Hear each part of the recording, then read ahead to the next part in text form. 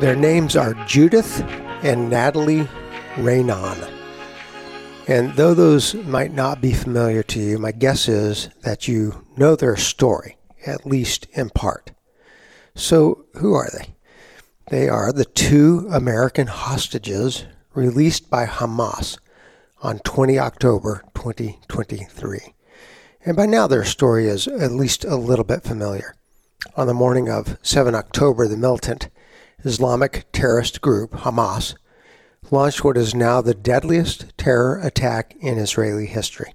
The attack included massacres and shootings of Israeli civilians, takeovers of settlements, attacks upon military facilities, all under the cover of the fire of thousands of rockets.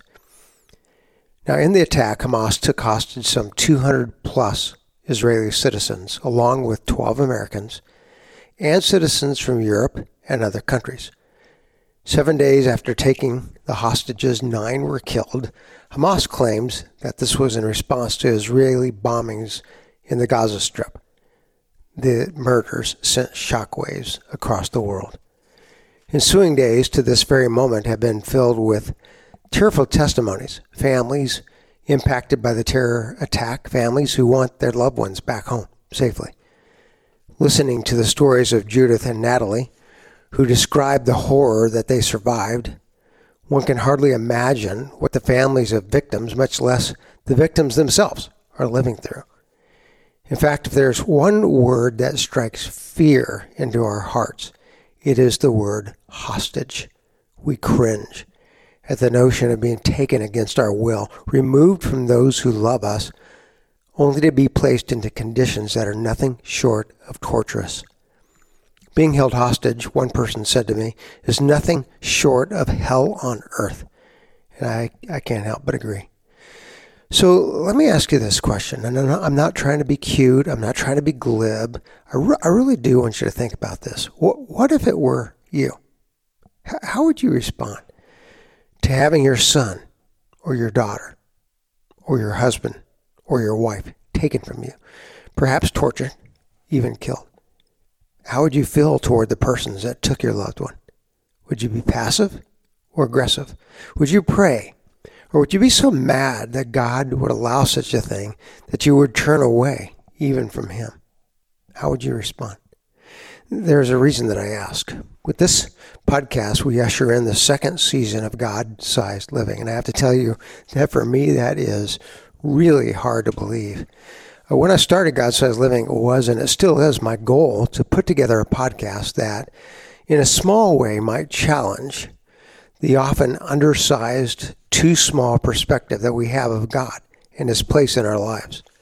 Perspectives, I'm convinced, that cause us to live our lives far below that place of joy and adventure that God wants us to have. Now, the format that we've been using is pretty straightforward. Each season, we journey through a book of the Bible, chapter by chapter, until its end. What I've found is that each chapter of each book lifts up themes that have a way of provoking the listener to think about what's happening in our world today, what it means to live with a faith that is God versus culturally sized. In season 1, we journeyed together through what has definitely become one of my favorite books of the Bible, given the times that we're living in today, namely the Old Testament book of Daniel. If ever there were a prophecy relevant for today, Daniel's words are it. In this season, we'll switch gears a little bit. We're going to turn to a New Testament book, namely the books of 1st and 2nd Peter. Like Daniel, I believe you're going to find this book, though it's written in the 1st century, to be amazingly relevant to today. In today's episode, it's my hope to provide just a little bit of background or context that might guide our journey through this book, beginning with one word. The word is hostage. So one of the things that got me thinking a little bit about this word, hostage, is a book written by John Gidduch shortly after the terrorist attacks on America, September 9, 2011. Those who were alive at the time of this attack, who experienced it, will remember the atmosphere of uncertainty that followed. The days immediately following 9/11 were filled with questions. Who was behind the attacks? Would they strike again? Was it safe to go about normal life, to go grocery shopping or board a plane for a business trip or vacation? Fear was in the air. People literally looked over their shoulders and wondered, am I safe? It's into this frame that Giddock stepped with a look at past terrorist events, many of which we're witnessing in the Gaza of the taking of hostages. In this book, Giddock recalls the Honolulu hostage crisis of 1996. It was short, lasted only 7 hours, but it paralyzed the city. Or maybe you remember the Alabama bunker hostage crisis, 2013. Most famously, the Iranian hostage crisis that began in 1979 and endured, remember this, 444 days. It's an interesting number to me. Remember with me that Iran held 66 American hostages, 52 of which remained hostage during that entire 444-day period. I say it's interesting because 4, if you remember in the Bible, symbolizes the ends of the earth. So there's a sense in which you get a trinity of 4s, and you have this thought that maybe they didn't intend this, but the Iranians were trying to hold the whole of the earth hostage. The question that Giddock's book addresses is one of expediency. The author intends to challenge those who govern to stand ready to respond not to the possibility or probability of future hostage events, but to the reality that they will take place. What he wants to know is, are we ready for that day? A day, of course, which is before us even now. For me, what makes Giddock's question relevant is its connectivity to the book that stands before us, 1st and 2nd Peter. So I want to ask you this. How familiar are you with the context that serves as a backdrop to this book? Most conservative scholars set the date for 1 Peter around 64 AD. This, of course, takes us into Nero's reign. Nero, just remember this with me, was the 5th emperor during what is known as the Julio-Claudian dynasty. He's preceded by Caesar Augustus, Tiberius, Caligula, and Claudius Tiberius, each of the last 3 becoming more and more decadent until we get to Nero, whose decadence surpasses all of them. Read any history, and you'll quickly see that Nero is known for his cruelty, debauchery, eccentricity. He's also known for his persecution of Christianity. So why did Nero persecute the Christians? Remember with me that prior to the year 64, many of the leaders and citizens of Rome had grown tired of Nero. From both an economic and social perspective, most people believed that a continued rule under Nero would lead literally to the downfall of Rome. Knowing the sentiments of Rome's leadership and citizenry, it suggested that the Great Fire of Rome in AD 64 became the tipping point for Nero's life. It was in July of that year that Rome caught on fire. And while not Rome's first fire, this was certainly its most damaging. Histories estimate that some 2/3 of the city was devastated by its flames. Now, some suggest that it was Nero himself who, for political purposes, actually started the fire of Rome. Others disagree.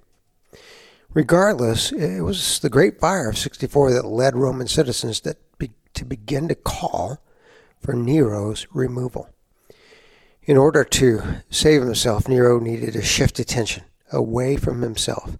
And so in October of 64, 4 months after the Great Fire had died down, Nero began to blame the Christians, already unpopular in Rome, for setting the city ablaze. Intent on keeping Rome's attention off himself, it suggested that Nero began a campaign of public persecution.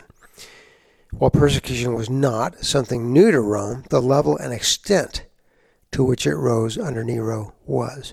I want to recommend a book here. If you've never read it before, I think that one of the better books written toward understanding the persecution of Christians that began under Nero is the book titled The Flames of Rome. It's an old book. It's written by Dr. Paul Maier former professor of ancient history in Western Michigan University. Now, I'll warn you, the book's not easy to read. Not because it's historically difficult, but because Meyer offers an authentic picture of the cruelty of Nero towards Christians. Typically, when we think about persecution, the first images that come to our minds are those of the Colosseum. We picture Christians being eaten by lions or killed by gladiators. Those images are gruesome. But I don't think they even begin to capture the very real and sick ways in which persecution was carried out in the time of Nero. I don't want to become overly graphic, but imagine with me a day when your neighbor and fellow Christian is taken by Roman centurions. For days they are held hostage. Each day you gather with family and friends and you pray for their safety and their return. After the passing of several weeks of intense emotional pain, news comes that your neighbor has been charged with insurrection, a crime against the state. Several nights later, he's led, along with a group of fellow Christians, into a small room where each is covered with pitch tar. As the sun goes down, the Christians are led to a large tented area where preparations have been made for an all-night orgy. In order to provide light for the party, the tar-covered Christians are literally lit on fire as their bodies burn. The only sound to be heard is that of Roman laughter and indulgence. Now, I just have to say this. If that image doesn't make you sick, I don't know what will. I share it with you, not to make your stomach flip, but to suggest that when you study persecution under Neronian rule, it's graphic, it's sickening. You can't study it without recognizing the depravity that men are capable of. This is what's happening in 64 AD as Peter begins to pen this book. It's also the year that Nero gives orders for the crucifixion of Peter. So let's come back to the question. Why is Peter writing this letter to the churches of Jesus? The churches spread out over the most significant provinces in Rome. It's because Peter sees it. He sees the need to challenge the church to remain missional and even for the world in a time where prosecution will increase. So let me bring this back to the time that we're living in today. As this podcast is being taped, there has not been in my lifetime more tension than there is today in Israel and the Middle East. Following the Hamas terrorist attacks on Israel October 7th, things have escalated to a tipping point.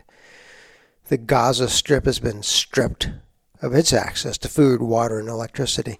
Subjected to constant bombing on the part of Israel, they exist like caged animals with their backs to the wall. Israel remains resolute in their desire to undo the terroristic Hamas regime. A ground war is all but certain. Lebanon and Jordan have, in a more limited but decisive way, struck their own blows to Israel, creating the real possibility of a two-front war. The U.S. has pledged its ongoing support of Israel, while Iran stands at boiling point, protesting the war, naming America's president a war criminal. The wild cards, China, Russia, and North Korea, each stand at watch, seeking to calculate the most favorable moves for their respective countries. You cannot help but wonder if we do not stand, even this moment, at the brink of World War III. Add to that the specter of a new nuclear warhead, along with hypersonic technology, and the Bible's Armageddon, at least on a physical level, becomes a real possibility. It's all enough to make Rome's persecution of Christians a footnote in history. The question that becomes, as the old historian Francis Schaeffer might ask, how then shall we live? What's our response? What is the response called for by our spiritual commander, Jesus Christ? Enters this seemingly old book written circa 64 AD, 1st and 2nd Peter. But what relevance can a text this old have for us today? I would suggest much and plenty, but prepare yourself. The response of our Savior, I just want to project this, will be much different at a spiritual level than that of our world. We should expect such. After all, our commander is interested in just one thing. He always has been. Lost souls. Does this mean that the church is to withdraw from the world altogether, ignore the ongoing things going on in our world today? Well, no, not at all. But it does mean that as we enter this tenuous time, the church must become razor clear about its purpose and place in this world. It's my hope then that over the next weeks and months we might discover together the calling of the Lord on His church. This is not a day for missional fuzziness, but a day when the church must, like a laser-guided missile, lock on to the right target. I will tell you in advance that the words of Peter are not easy, but they are right. I look forward to taking this journey together. Until next week, have a God-sized week.